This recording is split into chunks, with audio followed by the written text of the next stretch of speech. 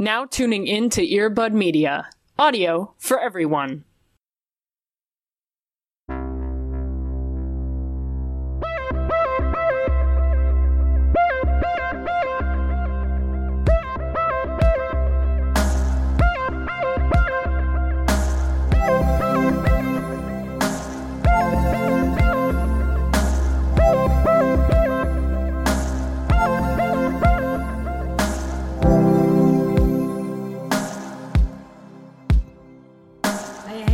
I hate all of it.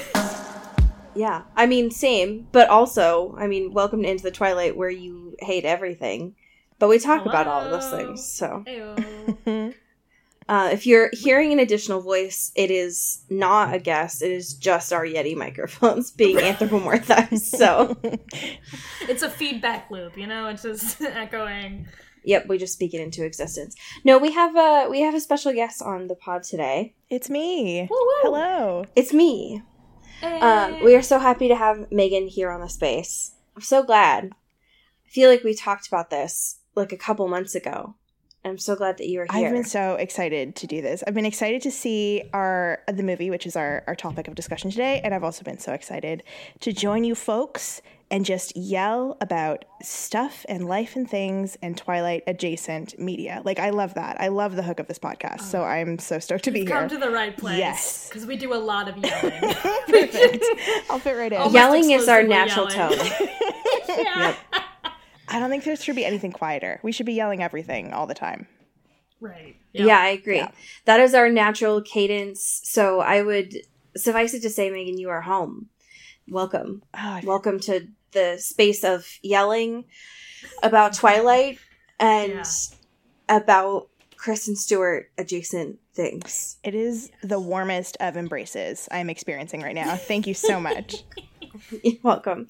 As we always start this off, I'll start with you first because you are our guest. How are you doing tonight? I'm doing great. I'm nothing really exciting to report. I'm awake. I'm physically present and not taking any of it for granted. That's for dang sure. Loving it. Just loving existing. Hey, yeah, it's fantastic. Yeah. I love to hear that. Oh my gosh, this is the most positive outlook this podcast has ever heard. Ever had. Yeah. I need it. I That's cling to beautiful. Yeah, no, it's perfect. It's good. You got it. it. Yeah. It's refreshing and almost I'm just not used to it, I think. We're just here, and I think that we try to have this corner of space that is, you know, like separated from our world that is on fire, but I don't know that we've ever actively tried to make it a positive space. And so to have someone who's so like upbeat and grateful is just, I'm so thankful for it. So thank you for having that here. Thank you. Cody, how the hell are you doing? I'm doing okay. I'm thinking about when I went to see Underwater last night, and there was a giant line of people to see Dolittle, and that Oh, no. like I feel like I lost so many years of my life. People had to be turned away. They were like turning people away because too many people were there at my fucking Regal for Dolittle. On a Tuesday evening? On a Tuesday evening. Granted, I think it was like some sort of like promotion or like even maybe a free screening or something, but they turned away tens of people. And I was like, I'm just here to see my wife, Kristen Stewart, fight some sea monsters. Please let me go. I'm not a part of this. I don't want to be associated with this. No. And that haunts me. I think that is technically a hate crime, so I will be doing something about that. Yeah, you should definitely at least like write a review somewhere. I don't know where, but Just somewhere. some Yelp review that's like, what the fuck is happening? You gotta reel it in, guys.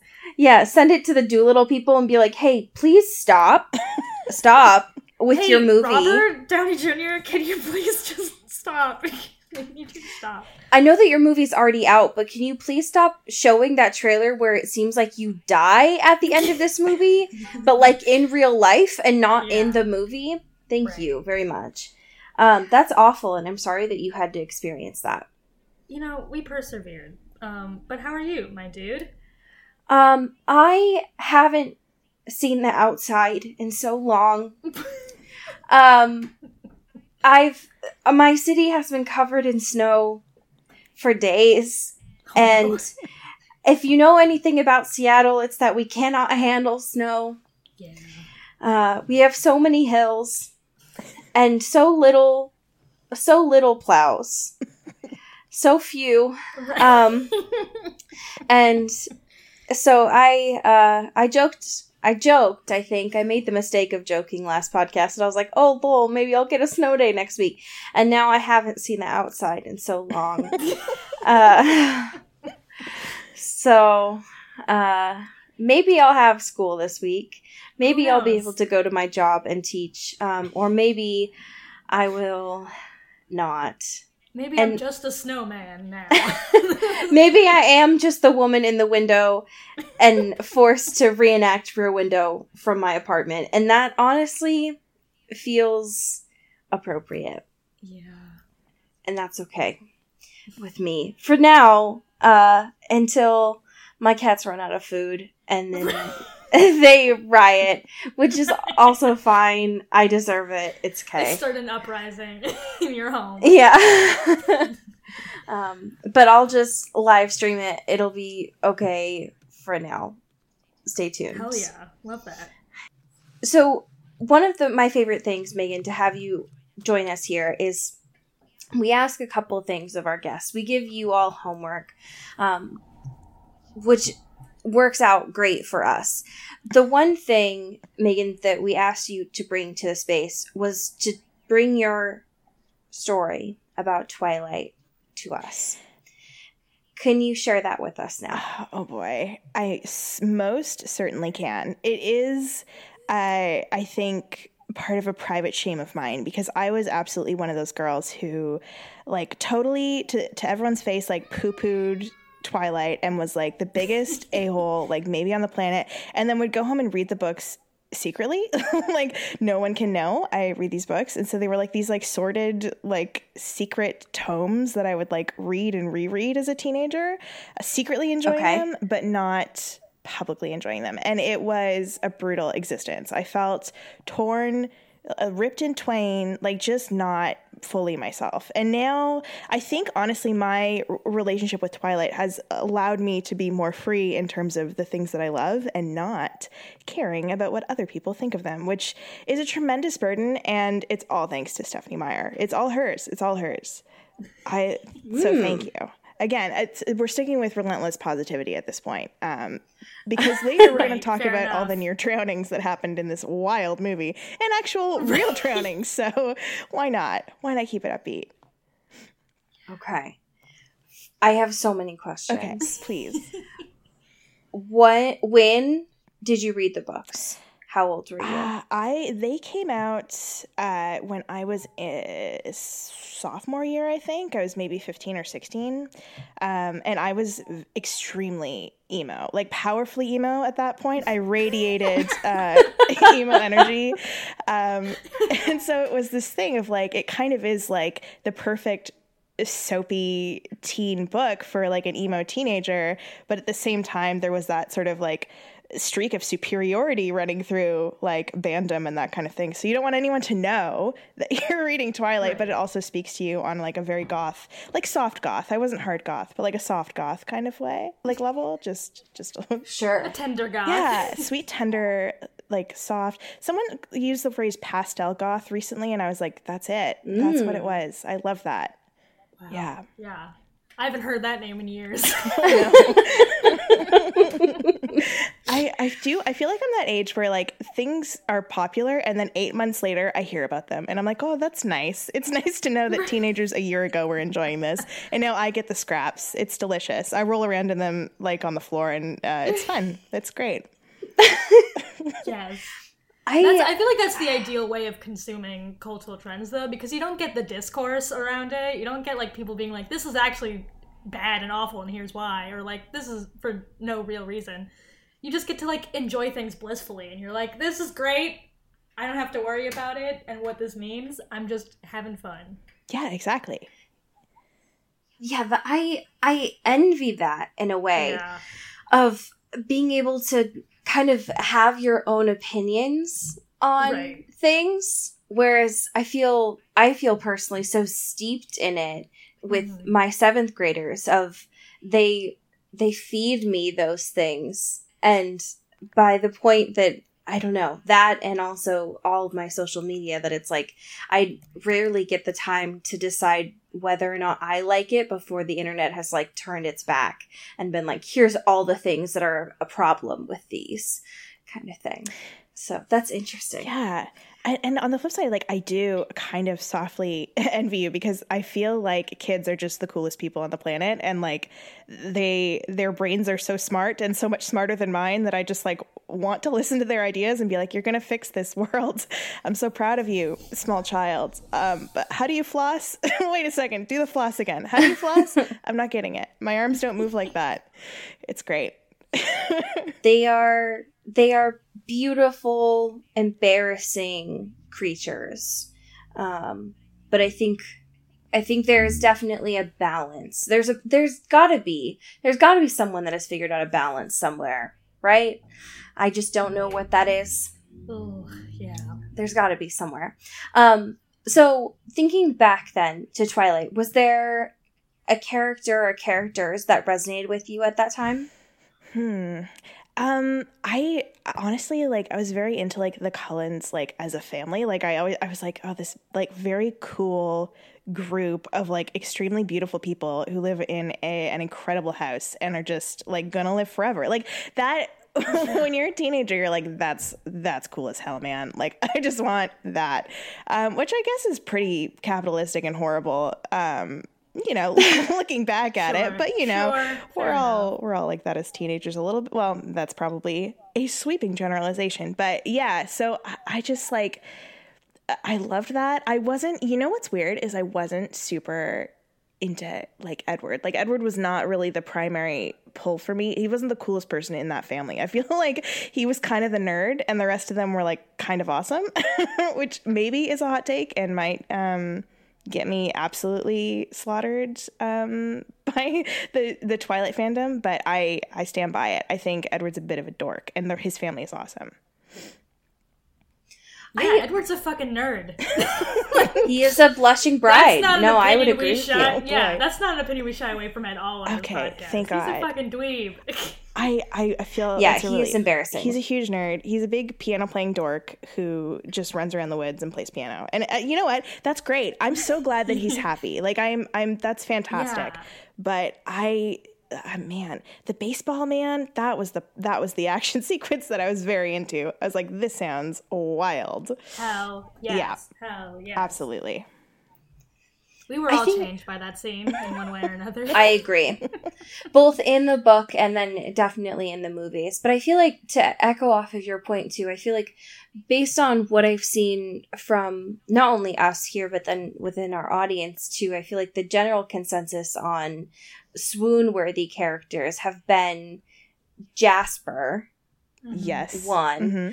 Mm-hmm. And then it seems like as well, like, Alice and Rosalie within the Cullens absolutely have been like the swoon-worthy folks too.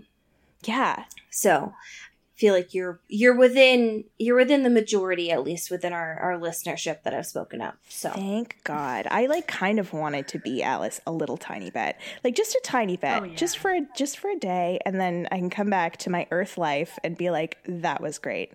You know? That I get that. That's for sure. There's something quite powerful about the life that she lives. Yeah, that's for sure. Yeah, exactly.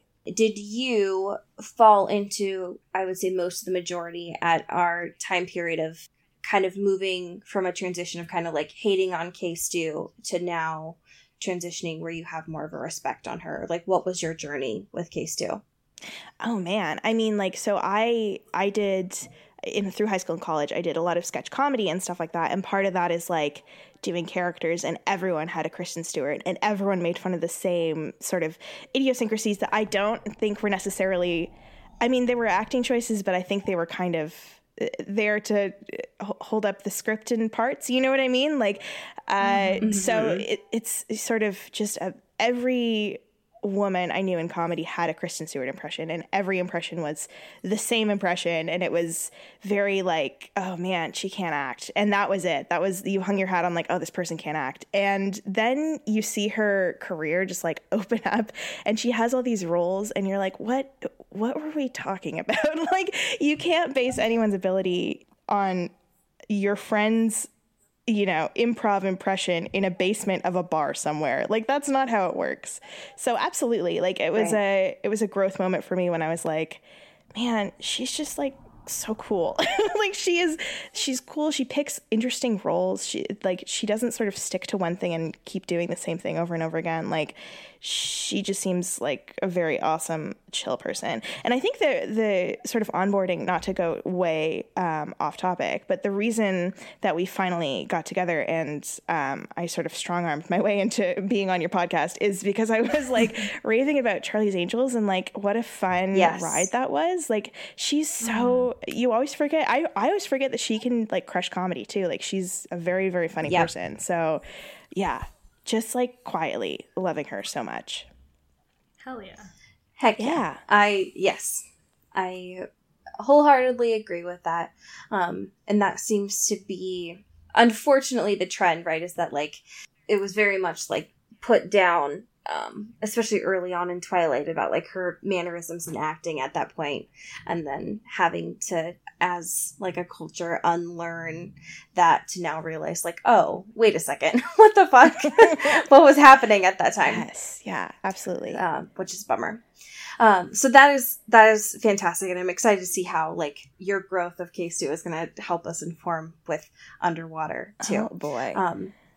Brief break though for current events. We got just like a little bit of You stuff. One is that they're officially making a season 3, which like that doesn't surprise me at all. We knew that. We knew.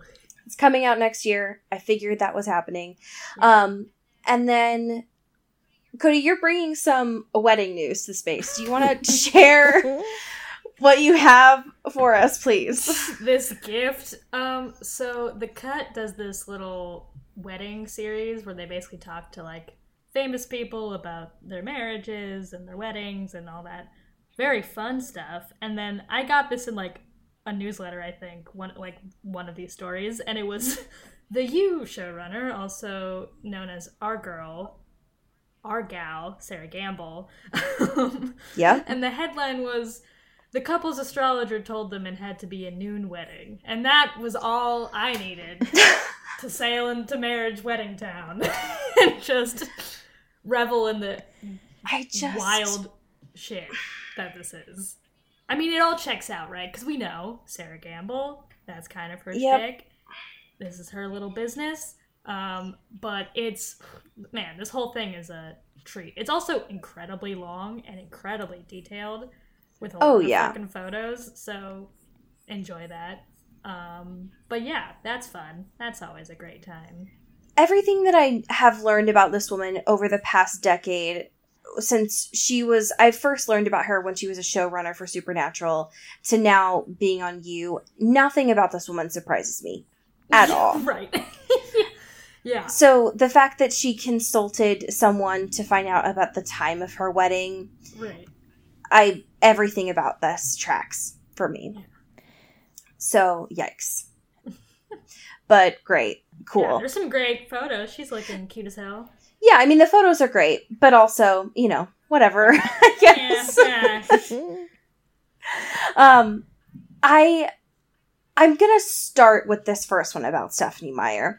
And both of these, I don't know which one is more buck wild today of these current events. But I'm just gonna start with this one. Because this was sent to us twice last week when I first checked this. And as Cody mentioned earlier, we could make a whole show about this post alone. So I'm going to do my best to try and summarize it in as short of a way as I possibly can.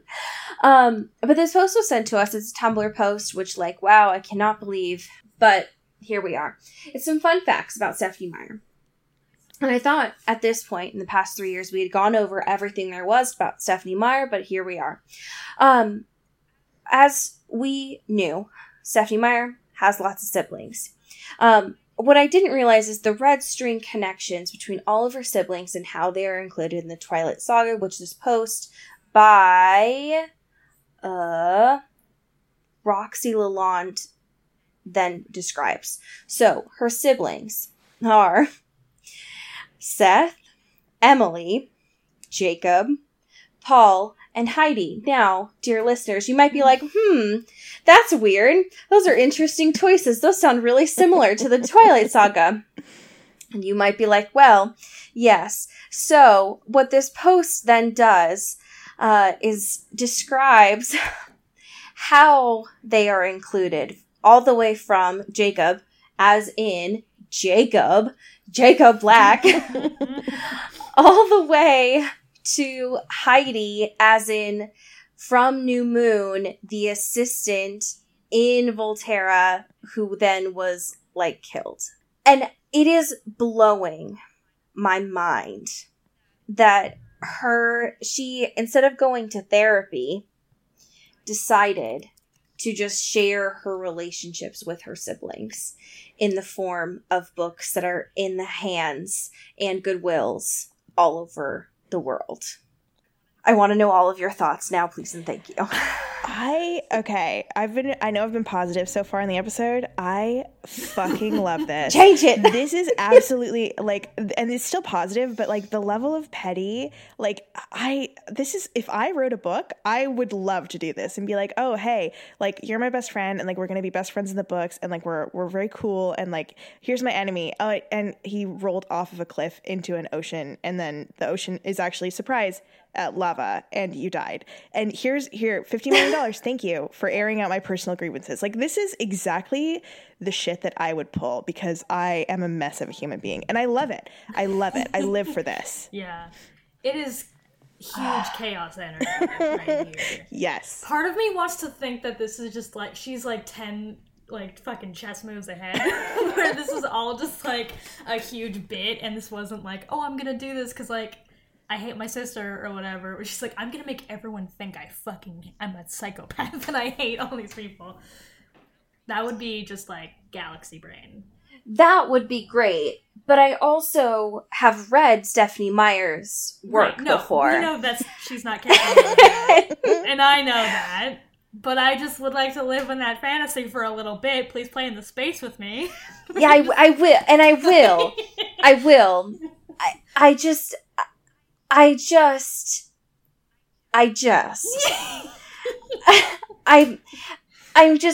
sitting here pulling my hair out, thinking about the fact that Stephenie Meyer, knowing that we've read about her writing process. Yeah. So it's Stephenie Meyer and fucking Bob the Builder playing in the background, two babes on her lap, writing hunched over on her laptop.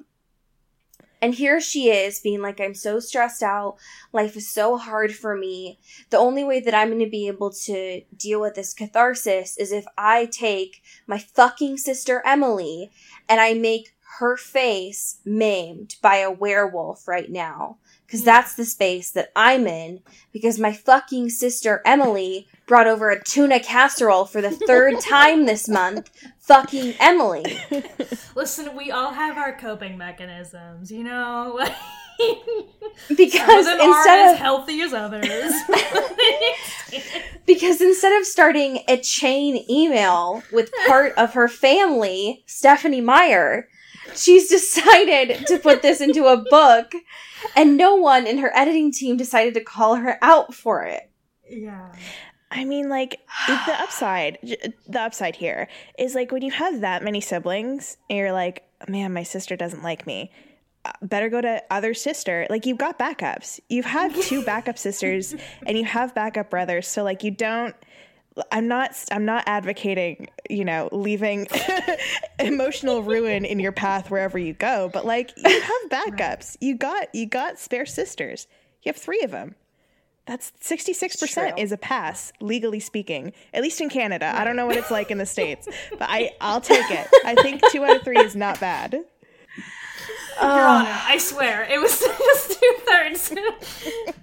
This is not a crime. This is not a crime.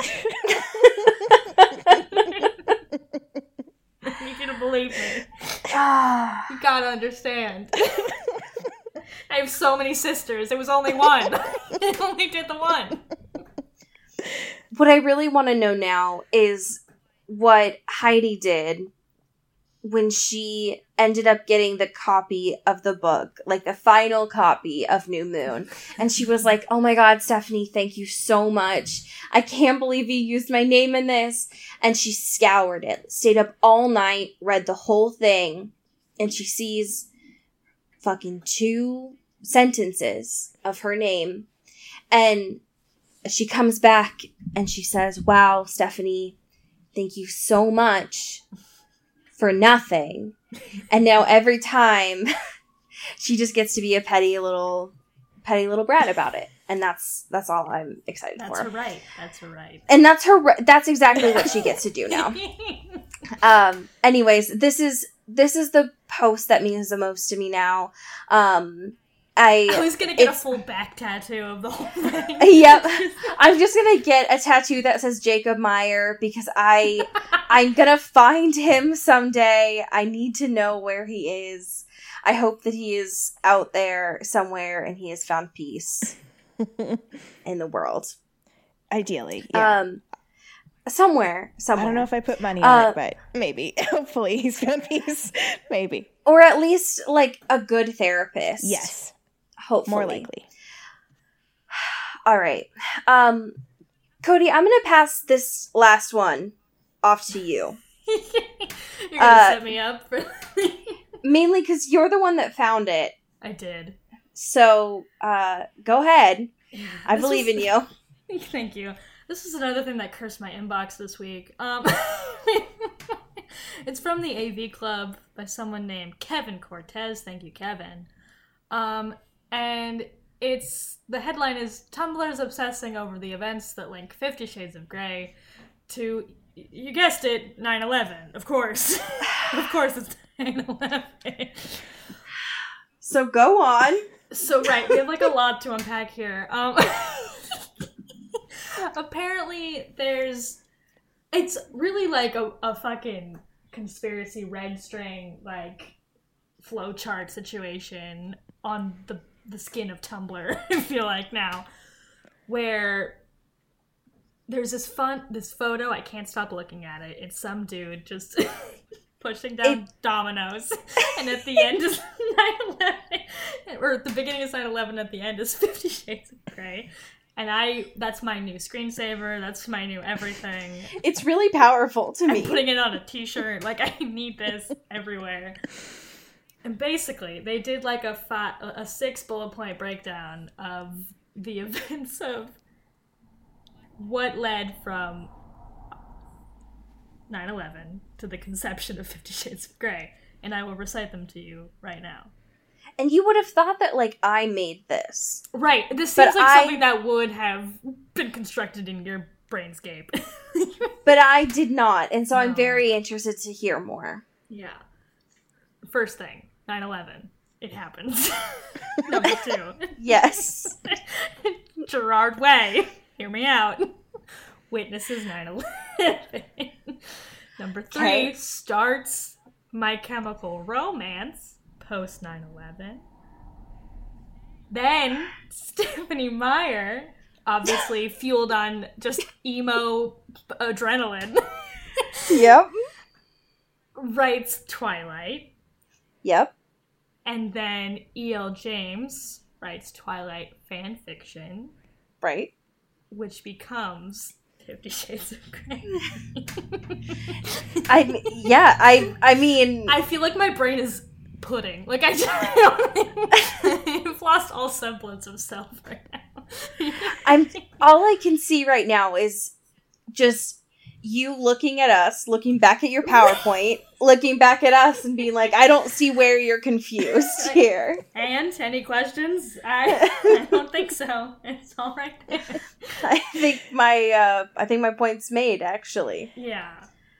This is foolproof logic right here. Come on. I mean, this to me is like, yes, exactly. It's ironclad. And perhaps this comes from the perspective of being like powerfully, like a basically a fount of emo feelings. Right.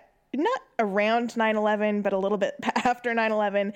And like, as someone who, so I listened to My Chemical Romance, or MCR as the kids call them. Yeah. And I, when I had my summer job, I worked at a sock factory, where I know, wild. And we sat around a big table and put all the labels on the socks, and we were allowed to listen to music. And I listened to My Chemical Romance, and you would not believe how many goddamn socks I got through in a day. It's fucking wild. They are so efficient. They just like light up that part of your brain that makes you want to do stuff. And like, I can see that plausibly being like, I gotta write a book. I gotta write a book about vampires who want to fuck but totally don't. And it makes sense to me, because I think that missing link of like, there's something in that very sad music, and sometimes frenetic music that just makes you want to do something. Yeah, I'm very interested in the logic of this post. Right. But I am intrigued in the confidence of it. I find that very powerful. Yeah. So that is that's very interesting to me. But yeah, it seems pretty ironclad. So yeah. Yeah. Emo is very powerful. That's all that we need to know. Yeah. I would I have no questions, I guess I have none questions. Yeah. But our listeners do. So we should get to nice that. segue. Wow, that was an incredible. Can I just pause the podcast? That was a fucking great segue. Thank you. And thank you. We did get a question. Would y'all ever watch Vampire Diaries? Yeah, that's the response I had too. There's just so much of it, you know? Yeah, that's how I felt too. If we want this podcast to never die, which is fine and totally something I'm open to, we could do that. That could be in the roster of things. I can be bought. Right, of course. So maybe. Yeah. Megan, did you ever watch The Vampire Diaries? I didn't. And now that I know there are 8 whole entire seasons of this particular television show, I don't think I'll ever be prepared. You know, that's like, it's like wanting to tunnel into a mountain and let the mountain fall on top of you. Like, it's too much. It's simply too much mass. I can't do it. I do respect that fandom. I don't know. Do I know what the story is of the Vampire Diaries? Not especially, but I do know that everyone there is beautiful, and there are at least one vampire. There are one vampire, maybe 2 vampire. It's one vampire who writes a lot of diaries. Oh, man. Like, is it like Sex in the City, but Carrie is a vampire? I'm extremely ignorant, and I'm not making fun of it. I simply just do not know. I'm making fun of myself. No, but you've just created my dream show, is what you've just done. Great. I hope it's not Vampire Diaries, so we can actually write it. Let's do it. I have, if someone at gunpoint asked me to give any plot points from the Vampire Diaries, I could not. No. I could not. Nuh-uh. I was around when people were watching it. I was on Tumblr when people were watching it. Yeah. I swear that I have seen a couple minutes of it through several years, because there was a time when it was on before Supernatural was on the CW. I could not tell you anything about it. Yeah. Other than the like brunette woman. Okay, maybe I can tell you one thing. the brunette woman left before the end of the TV show. I know that one thing. Whoa. She's the main woman. She gotta stay. I know, but I just remember that because of, like, Twitter, as people, like, freaked out about it. That's the only thing I know. All right. The time has come. We need to talk about this really powerful movie, Underwater. Hell yeah. Gay Atlantis, gay alien, underwater alien. Yeah, we need to take a moment just really quick, Cody, and talk about the name that you gave our group Skype here. Oh, I called it Gay Atlantis. Yeah, which is Casey powerful. looks just like Milo Thatch from fucking Atlantis. Yes. He's got the fucking round ass fucking eyeglasses and butch appeal. It's great. And the big old coat, which I remember Milo. Coat. I remember Milo having too. I want to know all your thoughts about Underwater. You know what? It did exactly what it needed to do. I went in, I was scared out of my goddamn mind for 2 hours, and I left the theater and I was like, yeah. And that's exactly what I wanted. Exactly. And also, since we're just tagging onto that fashion point, Kristen Stewart's sports bra in this movie is the coolest thing in the world, and I want one, even though I simply could never, but I want one. It just looks so cool. Yeah. Best supporting actor, Kristen Stewart sports bra. Absolutely. Did a lot of work in that particular film. It's so true. But it is, I don't know if you guys ever read, by the man who wrote Jurassic Park, Michael Crichton, wrote a book called Sphere, and it was this movie exactly. And that's it. So that was wild to me. I did enjoy it though. So I enjoyed the movie and the book. Yeah. Interesting. Yeah, I didn't know. I mean, I knew that he had influence on this, but I didn't know that it was, like, directly based on Sphere. I don't know. Like, just to the lawyers, I'm getting a note from the lawyers to say not to say that. But, like, I do, like they're not, simply not affiliated. But, like, wink, wink, same thing. You know? Allegedly. I'm getting a page right now for people up top. I gotta just redact everything that you just said. Yeah, leave that. 30 seconds. Cut it out. Don't keep it. Cut it out. We're all gonna get sued. I had very low expectations going into this movie. Uh-huh. Primarily and only because T.J. Miller was in this movie. Oh boy. God. And so I went in expecting nothing. And so I would say that I had a really good time. Yeah. Because low expectations, you can't go further from there. Always gotta build up. Yeah.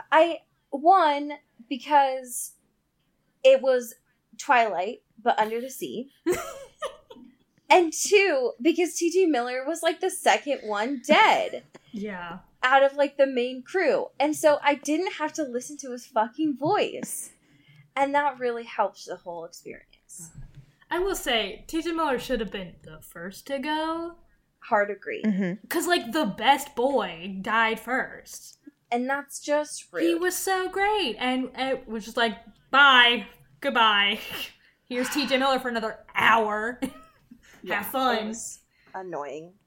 So annoying. Also, the way that the first man died was just so unnecessarily gory. Yep. Oh, it was... all the deaths, I feel like, were, like, quite brutal. I was not expecting... like, I've never seen that many people, like, explode. Like... For real. In one movie. Just, like, totally internally. That was crazy. Yeah, it was... oh, gosh. Yeah. It was a very, like... not only, like, literally a dark movie of, like, they were in, like, so far underwater. Yeah. But it was also just, like, a very, like, tonally dark movie. Which I liked. I felt like it fit well. Except for there was, like, one scene where it didn't fit at all. What was when they were putting the suits on. Oh, my God. Yeah, that's one big thing that was, like... a weird thing about this movie, because, like, there were a lot of moments where it was trying to be, like, very funny, and most of the times they didn't really work, A, because T.J. Miller's not funny, but also, like, the whole, like architecture around of it is like kind of moody and kind of scary and kind of like everyone thinks they're gonna die, and then it ended up playing out really weird. So like when they were all just like doing a fucking montage of putting on their spacesuits, like, all right, let's go to our deaths everyone and listen to some fucking 80s like glam rock. Yeah, let's go. It did not fit at all. No. Oh, and when that girl was like, so do you guys have any dogs? I have a corgi. Yeah. I loved her. Yeah, she's great. She's really good. It was a lot of, I think that was the biggest issue I did have with this movie is like, the stakes are obviously through the roof. Like this is like life or death, quite literally. And they kept using like bathos, like just like jokes in really tense moments to try and like alleviate the tension a little bit. And I totally like get that inclination, but at the same time, it's like, man, you can just, we'll be okay if you just let us feel this feeling entirely through this whole scene. Like it's totally cool. We don't have to be like let off the leash right this moment. Like you can wait till the next scene to like let us relax a little bit. It was kind of a bit jarring. But when TJ Miller got slurped out of that suit, wild. I like full on like silly straw got sucked out of that suit. I was like, hell yeah. This is fucking Go-Gurt that bitch. Get out of here. It was it was a little boy Go-Gurt. And like oh my God. It was a sweet little boy Go-Gurt, a little snack for my tentacle son, who I relate to the monster, by the way. We haven't gotten there yet, but like okay, let's talk about it. Tell me Tell me everything, please and thank you. The real hero. I just like he's just like here's the thing. Humans put a big drill down there and woke him out of his nap, and he's like, okay, it's time for me to have thousands of children and they will all eat you. And I feel like if I was in that situation, I would do something very similar. So I just couldn't help but relate to the monster. I don't know. Is the monster I don't think it got a name. I think it was just the big boy at the end. Just some big hunker. Yeah, just a large lad. This movie does a really good job at showing that the sea is so much scarier than space, like in terms of a thematic movie concept, because the sea is, that shit could be there, you know? Like, if you go down far enough, we don't fucking know what's there. And if we keep fucking drilling shit and being like, oh, let's see, let's find out. No, don't fucking find out. What? Why would you want to do that? Stay up here. It's good. Don't do that. This shit's gonna happen. And this is so a plausibility. And I'm like, this is great because the sea is, like, inherently a cool fucking villain, a natural villain. And it makes sense, and it's great, and I'm into it. I agree. I was terrified by your mermaid sons, personally. Those swimming boys. To me, they looked like a combination of the mer people from Harry Potter, and also the things, the like fish from Shark Tale. Oh my god! Yeah, like a weird combination of those. Right. But I do agree. Like, I think that they were doing what animals do, of like, animals are gonna animal. And so if you go down that far, like, I mean, obviously the humans were in the wrong. Obviously K-Stu was not wrong, though. So, she's like, never been wrong. Like, Nora and Emily were not in the wrong. Everyone else was in the wrong. I think they almost, I don't have the quote, but like, I think they almost literally said, like, we spent so much time thinking about that we didn't consider whether we should. Like, it was almost exactly that line. Right. Oh, and yeah. I was like, yeah, there it is. Ooh, that big thesis. Yes. Give me that discourse. And then we went right back to the murder, and I was like, I feel enlightened right now. Incredible. The one thing I would say, and this is so nitpicky in a movie with so many, like, the physics in a lot of places just off the charts. We talked about my sons. I don't think it makes sense for them to be able to see stuff, with like traditional eyeballs under there, because it's so dark and there's no light.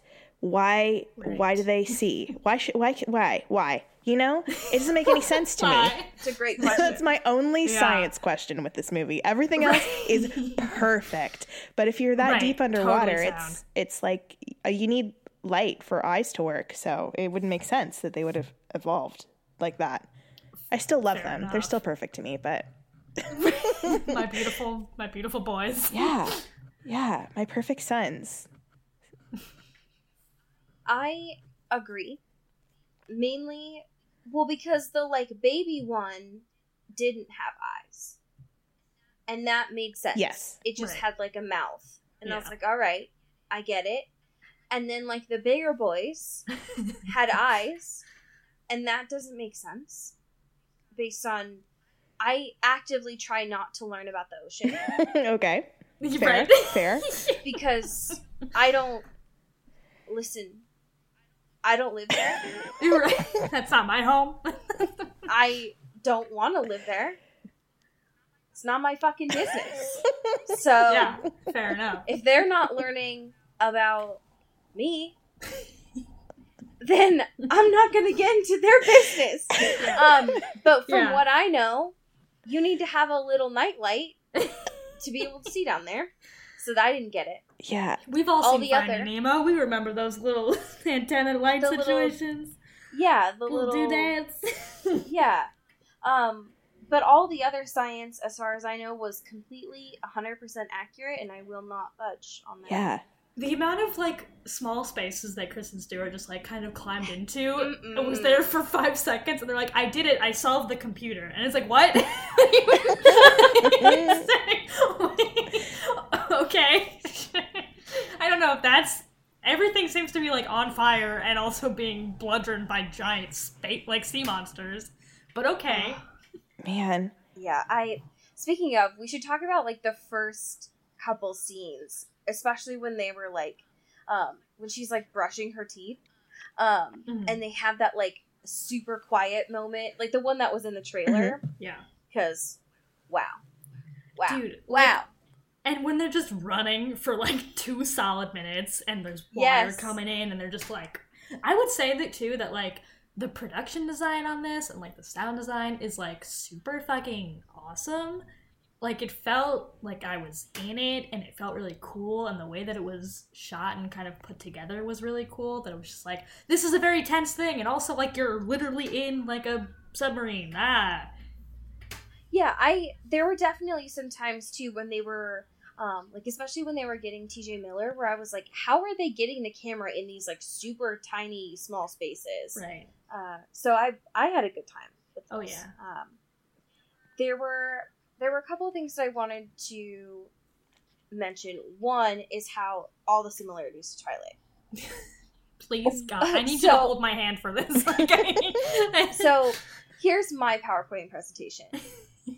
The movie starts off in the most beautiful way of making sure that you, as an audience, are incredibly aware of what's happening with all these, like, newspaper clippings. Yeah, the amount of exposition that is fully in like the credit sequence. Which, what that told me right away with this movie is that someone had watched Twilight, directed by Catherine Hardwicke. And I was set up, because all of the, like, extreme zooms on these newspaper clippings was very much like, oh, someone watched Bella, like, Google what vampires were. Got it. Then we get a voiceover of Kristen Stewart. Got it. Got another box here. We get a lot of blue, right? We're under the sea, but, like, also we get a lot of blue here. So all right. We get a lot of Keisu in danger, doing some Ocean's 11 here, also some Twilight. We got supernatural creatures. Again, did someone watch Twilight? We've got, instead of women against women, we've got them being friends and working together. Hi, welcome to Twilight. Again, it's like, how can you, it all connects here, right? There's so many similarities. This is the loosest connection you've made in a minute. And one of the things that she does at the beginning of the voiceover is like, this is the story of how I died, which is exactly how the voiceover starts in Twilight. They're both the story of how Keisu dies. Right, that's true. So, I mean, listen. It's both about her fighting a supernatural creature and dying, except for that in Twilight she, like, wakes up, though. I mean, it's still all connected to 9/11, so, like, it checks out for me, you know? Like, we can still get back. Oh my god. Oh my god. Yeah. The other thing that I thought was worth mentioning is, because this was held in production for a while, like, this was filmed, like, a hot minute ago. Mm-hmm. When Keisu had some input on the script, in the fact that she saw the original dynamic of it being very much a, like, final girl situation, and was like, I don't like that. So she decided to give some feedback and have her and Jessica Henwick, who played Emily, decide to, instead of being adversaries, work together. So she didn't think that it worked best for them to be competitive, which I liked.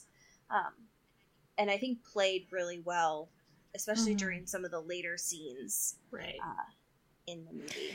Yeah, I don't see how this story would work with a rivalry at the center of it. Like, it's like a survival story. Like, it doesn't really make sense that I mean, you could, I guess, make, like, oh, there's one pod left and they have to fight over it. But that's so, there's nothing, I don't know. It's a lot easier, I think, for audiences to, like, root for someone to get to point B versus, like, oh, I'm going to root for this person to get it and this person to not get it. And also there's, like, monsters and, like, everything's broken and, like, there's too many, like, things flying at your head at that point. So, yeah, I think it was a good choice on multiple levels. Yes. Also, when Keisu does a hit at the end, choice. I love that because, again, she, like, hops into a computer and is like, I did it, I fixed it. Now I know that there's all this energy that's inside of this building that's not gonna go anywhere. So why don't I just fucking nuke the thing? Yep. And measure, like, the blast radius, which was a measurable thing on my fucking submarine. Like, what? It's so good. It's all science, I guess. Yeah. Sure. And she did it, and I'm proud of her. I mean, like, I love it was hard for me to watch my self-insert character, like, explode, but it was cool. It was cool. It looked cool. Right. I was like, well, and you know, that happens to me a lot, where I just feel like I always bet on the wrong horse when I watch a movie. They always die at the end, so, but that's fine. I think it needed to happen. Yeah. I loved the ending of it personally. Mm-hmm. I think it was great. And I also think it was an interesting choice for her character to, I don't know. I think that the tonal shift of it to start off pretty cynical and then for her to, you know, because the whole thing was like her feeling so, like, powerless throughout her whole life and then ending with her having power and it being, like, such a good message. I don't know. I liked it. It was fine. So she didn't die because the fucking sea monster killed her. She said, fuck it, I'm gonna do it. I'm gonna do it myself. I'm gonna let the ship do it. Yeah. With my power energy, it's gonna be awesome. So right. sick. I'm gonna die with the power of science on my side. So. Right. Sorry, go ahead. No, please. The one thing that had me slightly softly, like, just very gently, for just a brief fleeting second, took me out of it, was we spent, like, the whole movie watching her, like, fix computers in a way that is not explained to us and is magical, and, like, I respect it so much. And then the final thing is like, well, here's a broken computer, but this one is too hard. I can't figure this one out. It just right. It's like, this one's making a lot of noises. Actually, yeah, I can't. This one is too hard. I fix every computer like I am, like, God herself, like, creating the computer, but I can't. This one too hard. And also, I feel like there is a point. It's the Titanic getting on the door thing too, where it's like you could fit two people in that orb for sure. I think it's nice that she got a little agency at the end, and she got to control it and blow up an alien. Yeah. A secret agent. Well, you don't know. I'm bringing in my own fan fiction into this story. My fan fiction about this boy. I think you could get 2 people in that orb easy. I mean, I'm no scientist, but I'm just saying. I think if you really wanted to, you could. So I agree with that. Yeah. Last thoughts on Underwater. Super wet and wild. Yeah, it is a wet and wild movie. For sure. I think there weren't enough moon pies.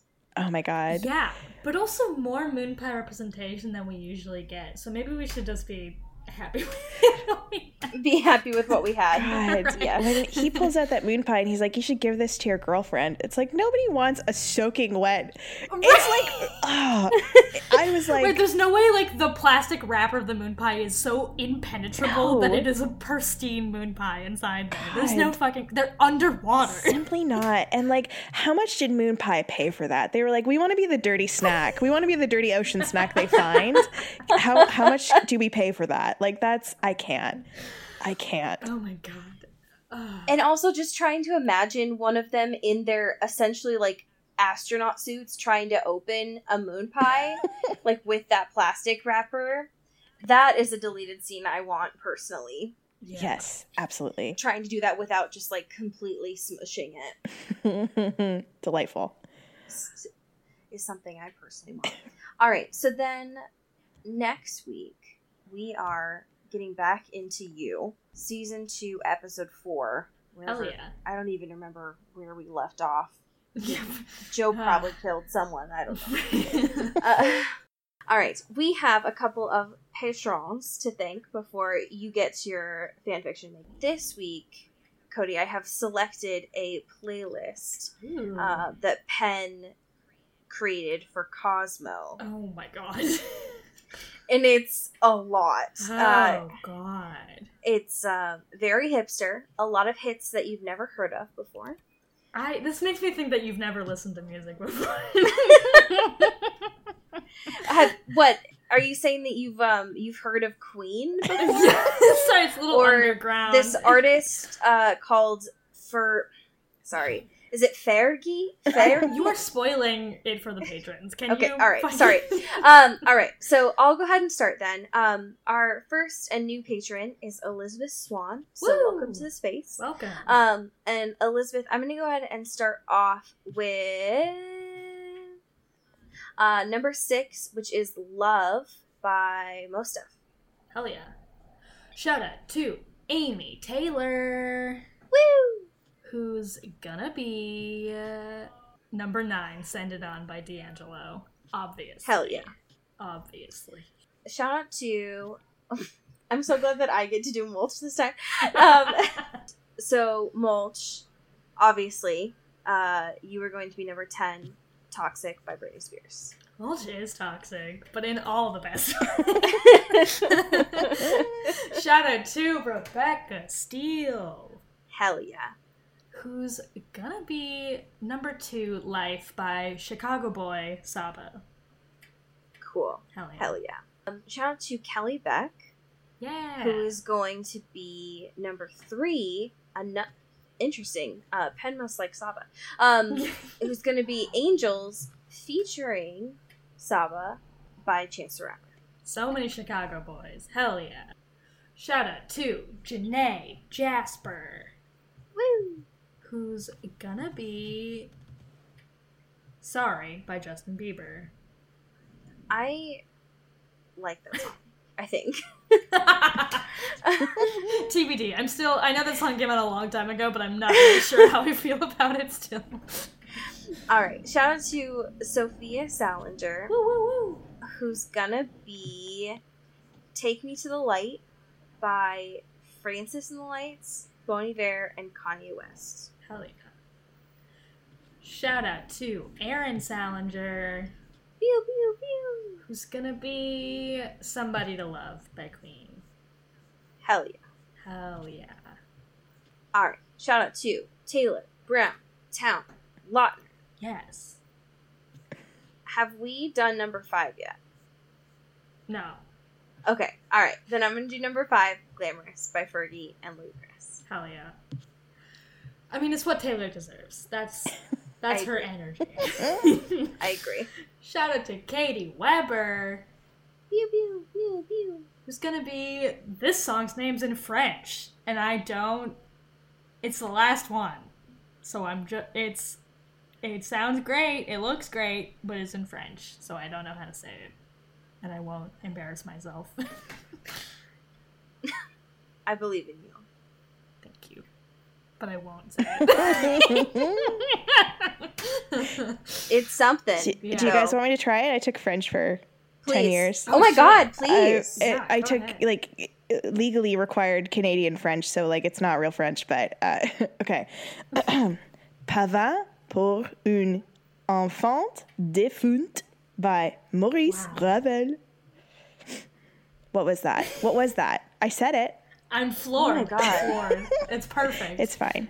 Honestly, holy shit. Yeah. Look, it's like everyone in Canada has to take French for like a decade, and nobody remembers it because we're all horrible people who can't remember French. It's like a real problem up here.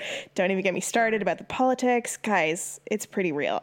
But Guys, let's talk about it. I can say I know it's something for a baby, and then another French word, and then the name is Maurice. So So, just a side, Katie Weber, I know that you didn't ask her this, but each of these Cosmo things has a little, like, aside that Penn wrote for them.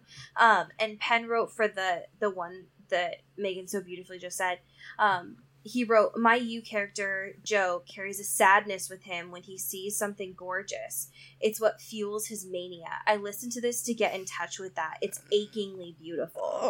oh boy. He's such a Scorpio. Jesus Christ. Yeah.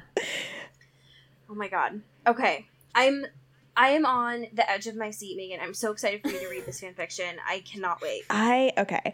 So here's the thing: is like it's extremely convoluted. There are a lot of layers to it, and it might not actually be very enjoyable to listen to. But it was actually maybe the worst thing I've written as a teenager. So I was like, it has to be, legally speaking, like it has to be something that is a yikes. So what you need to know before I dive into this brief paragraph is that it's a Jonas Brothers alternate universe fan fiction. I never finished it. Great. So I just have it's like a page and a half of a tight page. So like normally with an AU, you'd be like, in the title, it'd be like, oh, it's the Jonas Brothers, but they're normal and they're in your high school, or they're like, knights in the Middle Ages or whatever. And I think when I was writing this fic, I wanted it to really be this universe. And because that's the only real explanation I can offer. Because the story starts with God ending the world because he doesn't like how popular the Jonas Brothers have gotten and he wants them to be normal again. So it's just a full-on cleansing. And that's all I wrote. I just wrote the apocalypse. So pretty great. This is also hugely sacrilegious, obviously, because the main character is God. So you need to know God is in conversation with Saint Peter. And also, for some reason, Marissa Tomei is there. She's still alive. I don't know why she's in heaven in this universe. Anyway, okay. These humans are too obsessed with those Jonas boys, God said. What kind of future is this? Joe is practically booked to win the presidency in the near future. Actually, that's Nick, the cute, sensitive one, piped up Marissa Tomei. Whatever, God hissed, waving her off. I think the time has come to blow some shit up. Peter sighed. Something put God in a mood. Sir, what's wrong? Did you miss this week's Gossip Girl?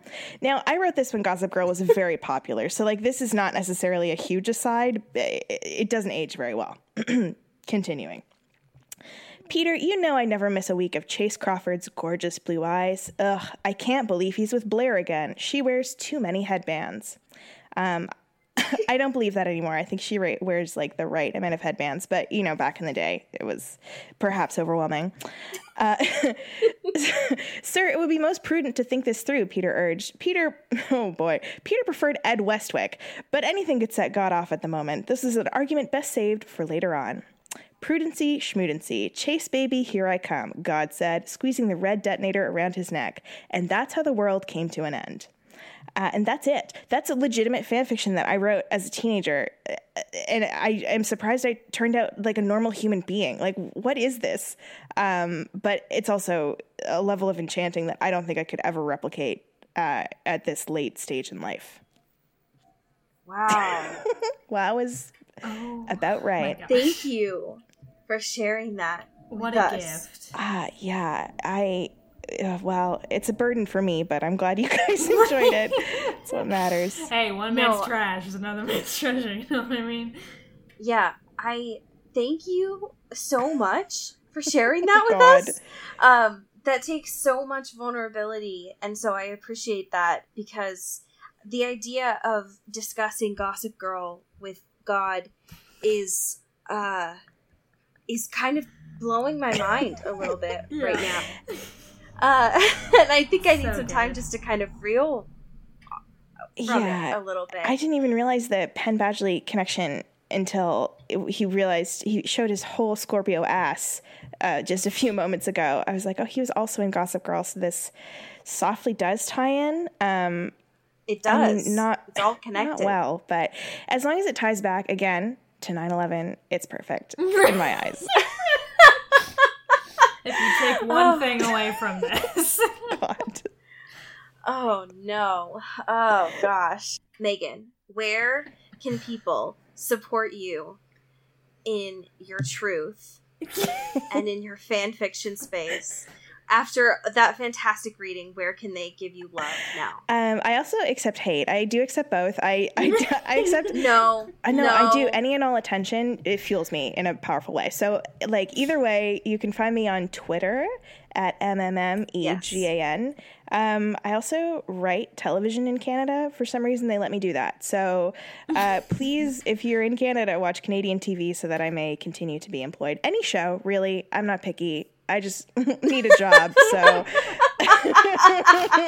please just do it. Please support the local industry. Yeah. I can't afford to go to LA right now, man. I gotta stay in Toronto, and stuff shoots here. So pick a show that shoots in Toronto and watch it and say it's for me, and I'll love it. Hell yeah.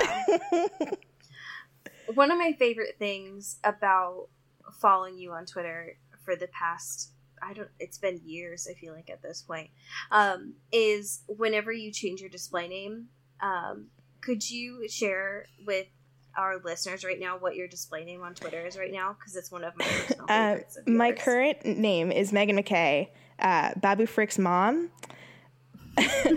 There's something about him that activates my maternal instinct. I just want to... And most people, I think, got that from Baby Yoda, who I feel no affinity for. Babu Frick is my legitimate son. And I will raise him as such. He's perfect. And spoiler alert, did not die in Star Wars. That was the worst part of that movie, when I thought he was dead for 20 minutes. Horrible. Understandable. Yeah. It's powerful. It has been an absolute joy to have you on this podcast. Yeah. Thank you for bringing your positivity. Oh, thank you so much. It's been a joy to be here. This was so much fun. Feel free to come back anytime and share your positivity with I us. can't wait to make you regret that. Hell yeah. All right. Now, as we say here in Seattle, Get bit. get whipped. Woo!